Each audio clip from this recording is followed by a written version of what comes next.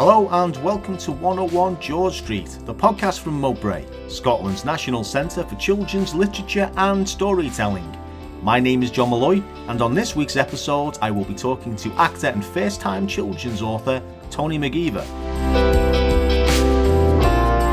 At the height of the 2020 COVID lockdown, Tony wrote and published the book Oh Mummy, Why Can't I Go Out and Play?, featuring the plight of a young puppy stuck indoors, not fully understanding why he can't leave the house and play. The book seeks to explain the issues of lockdown and the pandemic to young children in a fun and accessible way. It is a non-profit project with all royalties going towards helping vulnerable children around the world impacted by the COVID pandemic. Tony, what's your favourite children's story and why? I love it actually how you've sort of worded that. What's your favorite story? Because as a kid, I couldn't read, I couldn't write, and to a degree I couldn't speak because I had a stutter. And so my early years growing up was quite difficult in terms of schooling because I'm a sort of 80s kid. So I was kind of at the end of sort of the Iron Guard sort of schooling system where dyslexia wasn't really talked about that much or even put into the form of teaching. You know, you were just stuck in groups to read of different abilities. So I had a real struggle during schooling. And if it wasn't for my wider family who obviously sort of discovered or knew that, you know, something was wrong, like my parents really, you know, they were really supportive. So they were the ones trying to find alternative routes of how to educate me or even how to tell simple, amazing stories to me. So in terms of storytelling, unfortunately, it didn't come through the form of reading. It came through mostly like visual aspects, be it television programs, films. So some of sort of the wider well-known sort of children's authors, such as Roald Dahl, let's just say, I first discovered them not via books. It was via cartoons and television programs, and which was great for me because it was like a visual feast. And I was like, oh my God, who's created this? You know, and then later on, oh, it's actually come from a book. And similar to, like, let's say, J.M. Barrie, Peter Pan, you know, like through play form, because it was originally a play, you know, from the book. And it's sort of through those aspects, this is where I learned storytelling. You know, like my brother would sit me down in front of Star Wars and go, you've got to watch this. To me, it's the best story ever. My sister would sit me down and say, this is my storytelling. And so I had an array of different mediums coming to me to tell my favorite stories. But I'm not just saying this because I'm on this podcast. My favorite story is Peter Pan for a number of reasons. But I think, you know, just the whole aspect and the whole moral of it, you know, just to never grow up. And me being coming up for 37 now, I haven't grown up. I'm an actor. I prance around on stage, on front of the screen. I write crazy stories. I'm always creative. And I think that impact of that story has shaped me more than just a story of who I am today. And I had some crazy notion that, well, my granny is a Barry. So there is a lineage link to him. And my dad's called Michael. So every time I was reading the story, I thought, oh my God, that's my dad. That's my dad when he was a little baby, you know? So it's that story really stuck to me, you know, and I loved flying. I love comic books. I'm a massive comic book fan. So when these people could fly, I'm like, oh my God. It's always interesting to talk to someone who is dyslexic and who grew up with dyslexia, and particularly during that late 80s, early 90s phase where dyslexia it was still a matter of contention within education circles about whether or not it existed or not. So, like you say, the old guards had a tendency to think that you were, I got difficult sometimes. Yeah, I got his eyesight needed checking. They thought I needed glasses. I got it's his ears. He needs to sit next to, you know, closer to the teacher.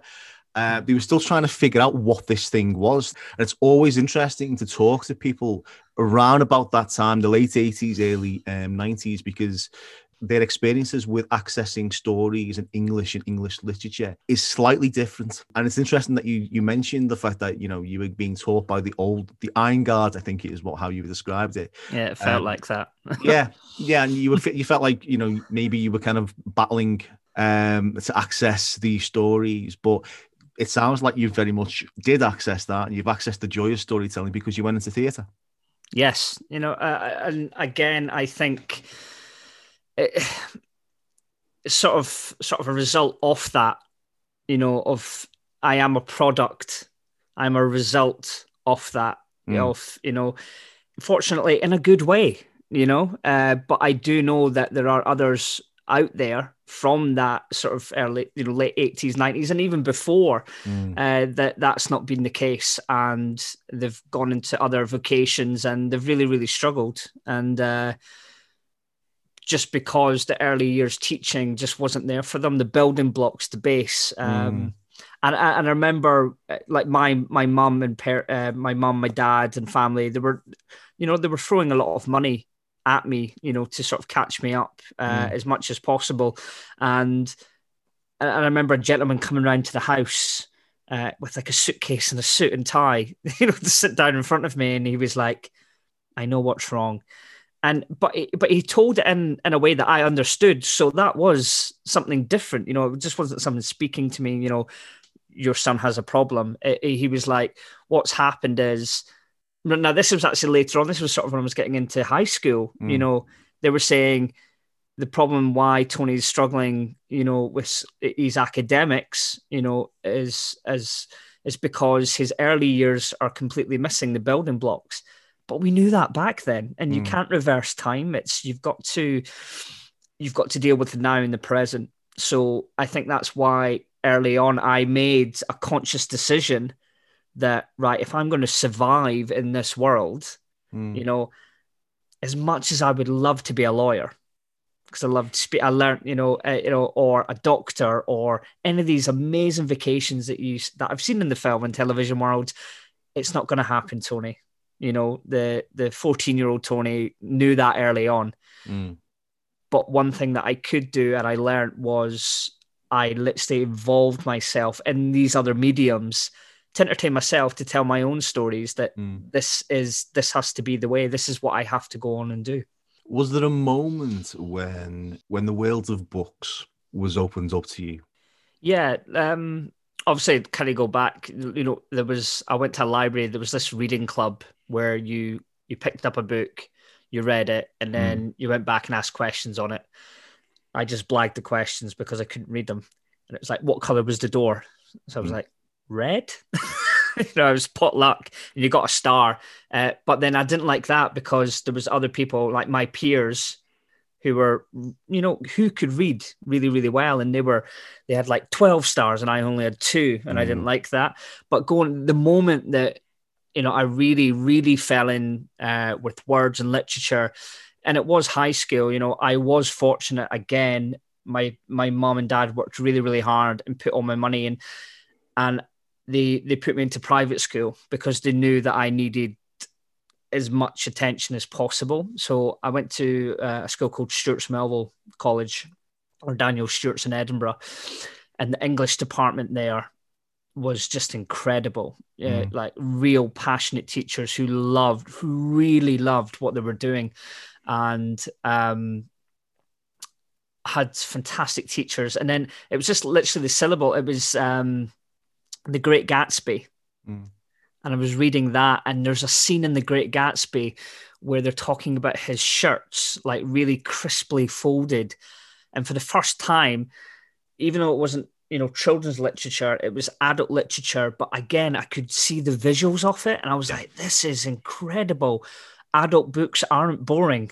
They're just full of visuals, just like a kid, you know. And I was like, I wanted those shirts. I wanted that room that he had. You know, I wanted that life that The Great Gatsby. It is, again, a form of to escape, you know, escapism. And that, and Catcher in the Rye, Holden Caulfield, the fact that he wanted, so I was like me, I was sitting in the school and I wanted to get out of school and escape. And these two stories were kind of escapism. It's a very common experience for people with dyslexia or any kind of learning disability or difficulty. There's often a moment where it clicks. And it can be different things. It could be suddenly they can actually read certain words which in the past they might have to skip over, or suddenly they're able to visualize the actual words themselves. But there's always that moment, and it's like boom, a major earth-shattering moment has happened, and it's a profound moment, and it's always interesting to talk to people with similar experiences, and it's brilliant that you did that. Let's talk a little bit about your book. I'm interested why you decided to write the book. I think it's got a really strong story, and the reasonings why you sat down and thought, right, we're going to do this. Yeah, like I've always been a writer, but the writing to me has always been, I suppose, my diary in a way. I write for myself, be it screenplays, stage plays, but I've never really written a book or a children's story. And obviously it was lockdown 1.0 and I live in London now, and I normally don't really have the chance, or time, unfortunately, to get back to see my young nephews and niece. And I was sitting there going, I've kind of got a gift, I'm the funny uncle, and then, I'm the uncle who's an actor in theatre, and I'm the one who should be, creating, if I don't have an audience, if I can't, go on stage in the West End because it's all shut down, I've actually got family. They can be my audience, and I could see really, really quickly on that they couldn't understand literally the title of the book, why they weren't allowed to go out and do the things they were allowed to do before.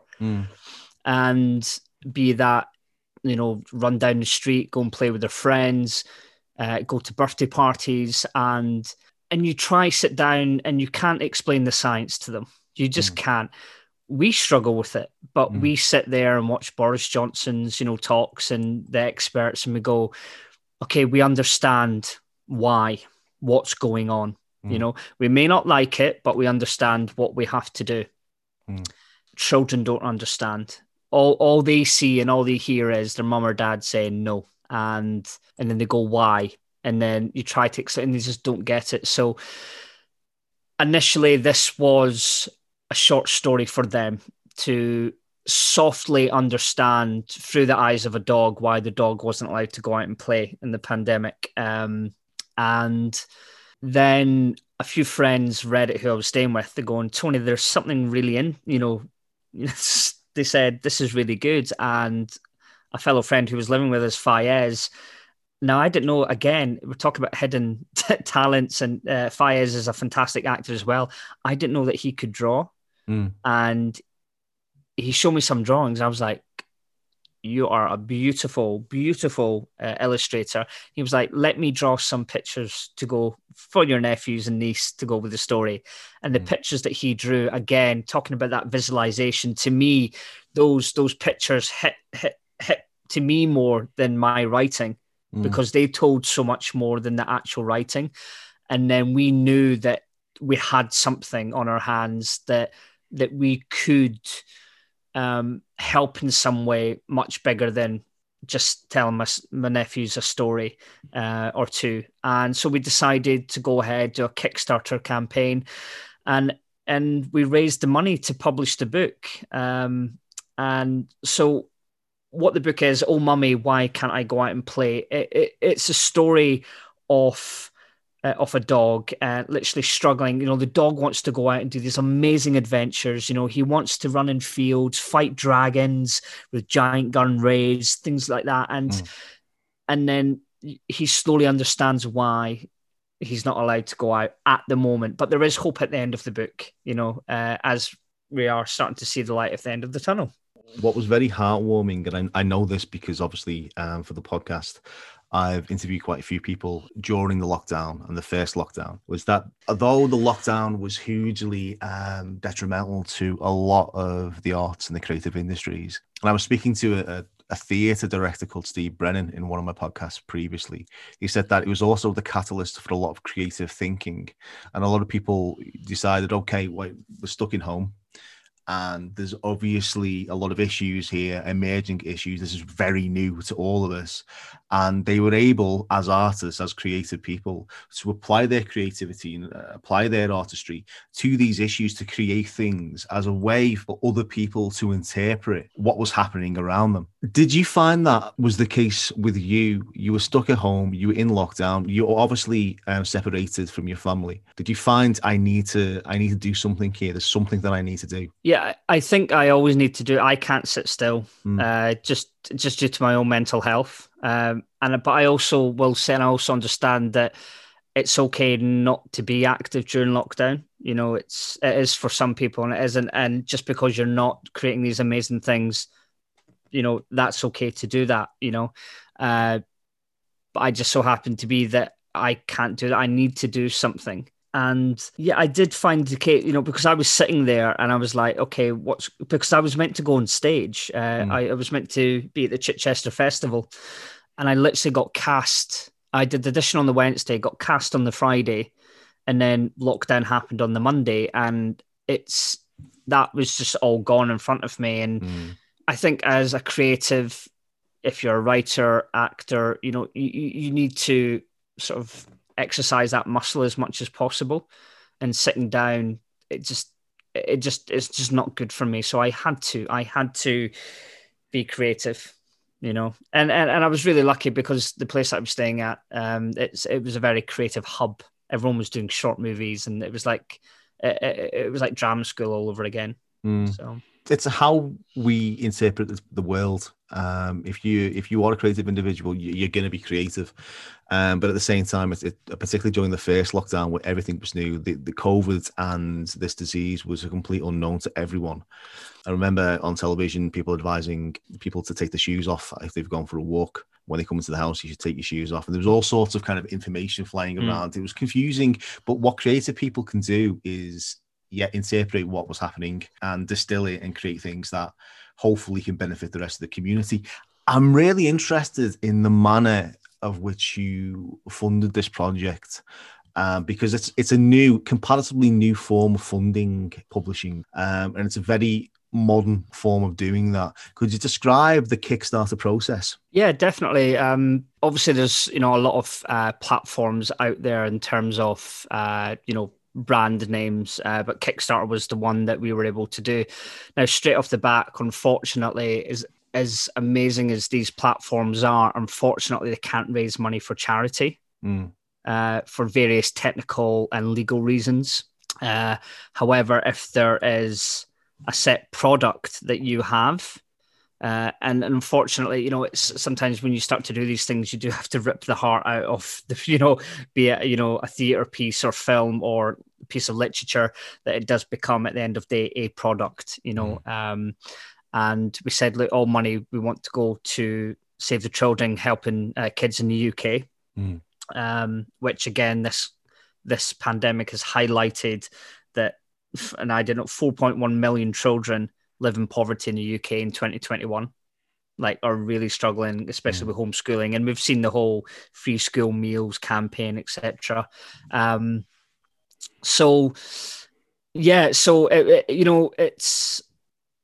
We sat down and we were like, if we're going to do this, we're going to do it properly. So we created, my friend was a cinematographer, and he shot this incredible sort of video Kickstarter campaign video, and it was literally just laying the truth out, and it really connected to people, and it's fantastic because we already had the images, we already had the book ready to go, so we could show the people the images, we could show the reason why we're doing it, for the children in Yemen and in the UK, and people really were like, and it was families, it was parents going, I need this now for my kids, because there still is, there's nothing really out there to, and this is why the teachers at early schooling and teachers at high school are, they're doing a fantastic job, because not only they're trying to educate, they're trying to sort of teach this new world to the kids of what's going on. and there's just a lack of material for this new world that we live in. Absolutely. I was chatting to Joan Haig, who's an author, whose book Tiger Skin Rug, it was nominated for this year's Carnegie Medal. And she's also an editor, and she's a passionate champion for small independent publishers. And what she was saying was the big publishers are fantastic. They're absolutely great. They put out some amazing work. They've got a huge reach. But when something happens that is immediate and unknown and quite earth-shattering, the benefits that the small publishers have, or independent publishers or self-publishers, is that they're able to react to a situation very quickly, and they're able to turn around something very, very quickly. And again, one of the things that I'm interested about with this crowdsourcing approach to publishing is that you were able to go, right, okay, COVID's happened, lockdowns happened, let's do something. And you were able to use new technology, and for a lot of people, it is new technology, unknown technology, dare I say millennial technology, and you were able to use that to produce something very quickly with a quick turnaround so that you can address this issue, the lockdown, in a very timely way. Yeah, definitely. Like, obviously, I had to learn quite quickly because I've never published a book. I don't have a PR company behind me. So I knew it had to be a self-publishing company who did it. And so I was looking at that, but then I also had to look at the end business as well, side of it, because at the end of the day, we wanted efficiency, maximum amount of the money going to the charity. So I was able to find a publishing company. There's thousands of them, but we were UK Book Publishing, and they were like, do you have the images? We're like, yes. And, you know, the upfront costs are quite costly, you know, to especially a self-publisher. But again, we were in a fortunate position that, you know, we had the money there to do that. And at the end of it, it is quite an easy process. You just pay the money up front, you know, and it's fantastic if you have, you know, an artist to be able to do the drawings. However, they're able to supply that for you, you know, at a cost as well. And there's a typesetter who'll do everything for you. And they literally just send you sort of, you know, are you happy with this? And the first one was amazing. I couldn't believe it, you know, and it's literally, you know, in a couple of weeks, it's done. Now, the biggest thing that I learned, and I learned this off someone else who did do a similar thing, but it was quite detrimental to sort of the business side of it, is the whole printing aspect of it.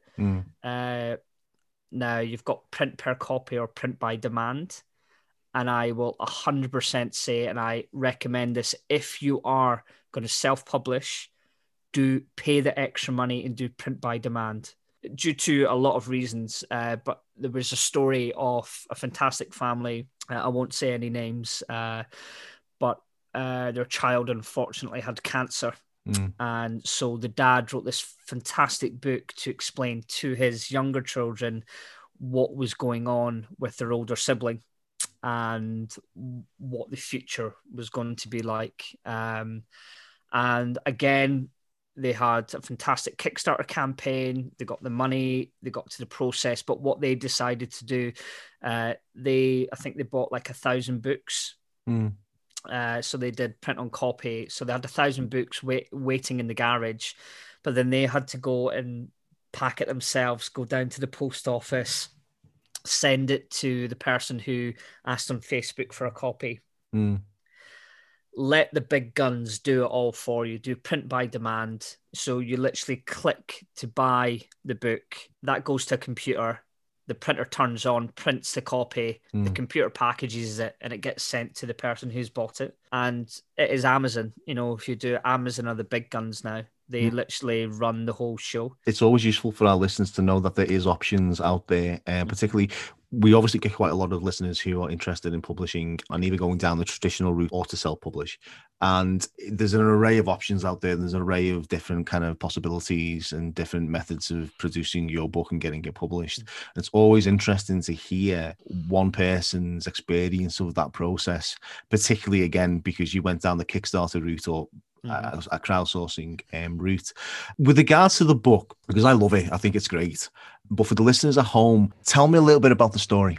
Yeah, so literally the story is told through the eyes of a dog, and the dog himself is trying to understand he's trying to understand the world that he now lives in. He's trying to understand the pandemic and why he literally can't go out for walks, why he can't go out and run and play. Now, his life is usually jam-packed full of adventures. When he's out, running around, he thinks that he's chasing dragons and things like this. So it's basically the dog is telling each day, why can't he go out and chase aliens and dragons, why can't he, run after his favorite ball? Why can't he play in the sand? Why can't he do this? Why can't he do this? And then one day he understands why he's not allowed to go out and play, because unfortunately grandma is sick and he hopes that she's okay. And due to the NHS and their amazing work, that, it is a happy ending at the end. So, but it's the book itself is in sort of form of rhyming I've used. But one of the main things about the book, I wanted the book to be tactile. I want kids to have ownership of their book. So they get to put their name in it. They get to name their dog. So you can name their main character whatever dog they want. It's also colouring in book, so they can rip it up, they can colour it. And again, it kind of goes back to, my experience, the whole J.M. Barrie, Peter Pan thing, in theatres, children aren't allowed to laugh or act to theatre. And he wanted kids to laugh and smile and react to theatre. And I think it's still sort of is around today, even with books. You'll buy a book for your kid and you want it to be nice and clean and pristine and, to look as if it's when you first bought it. I want kids to make this book muddy. I want them to rip it up. I want them to just take pure ownership of this book. And I think it's an important thing that you can give to your child is a sense of responsibility and ownership at a very young age. I think it's an important lesson to give them that power. Absolutely. And for some young people, it's how they access the story by claiming ownership of the actual book itself, by being able to draw in it, by being able to add a bit of their personality to the actual book itself, the physical book. Again, it's how they access it. So again, for myself and the listeners at home, if I wanted to purchase this book because it's for a fantastic course, how would I go about doing that? Yeah, so All Mummy, Why Can't I Go Out and Play is available on Amazon, and all money, like you said, goes to helping vulnerable children here in the UK for free school meals, helping with homeschooling, and also children in Yemen who are struggling due to the pandemic and, unfortunately, the civil war that's happening over there. And again, talk about self-publishing. When you self-publish, you don't have a massive PR company behind you. So this is all by word of mouth and social media to get the word out there. Okay, you've produced one book. What are the next steps? It would be great, that Oh Mummy could end up being a series of books. So we'll see how well this one goes, and it would be good if we could tackle difficult questions for children via this sort of medium that we've created of Oh Mummy. So that's a possibility. In terms of myself, I'm always creative, as an actor. So working on a current film at the moment. So hopefully I'll have some good news next year. So I always put pen to paper. Absolutely. Well, we look forward to any further projects down the line. Please keep us updated and posted. Again, I think the book is fantastic. I think the message behind the book is really important and timely at the moment. And of course, with all proceeds going to charity, I think it's a really wonderful cause to get behind. So yeah, looking forward to hearing more about it. Fantastic. Thank you. Well, that's your lot, folks. My thanks to Tony McGeever, the author of Oh Mummy, Why Can't We Go Outside and Play, available on Amazon and illustrated by Fayez Bakish. Until next time, stay safe and stay creative.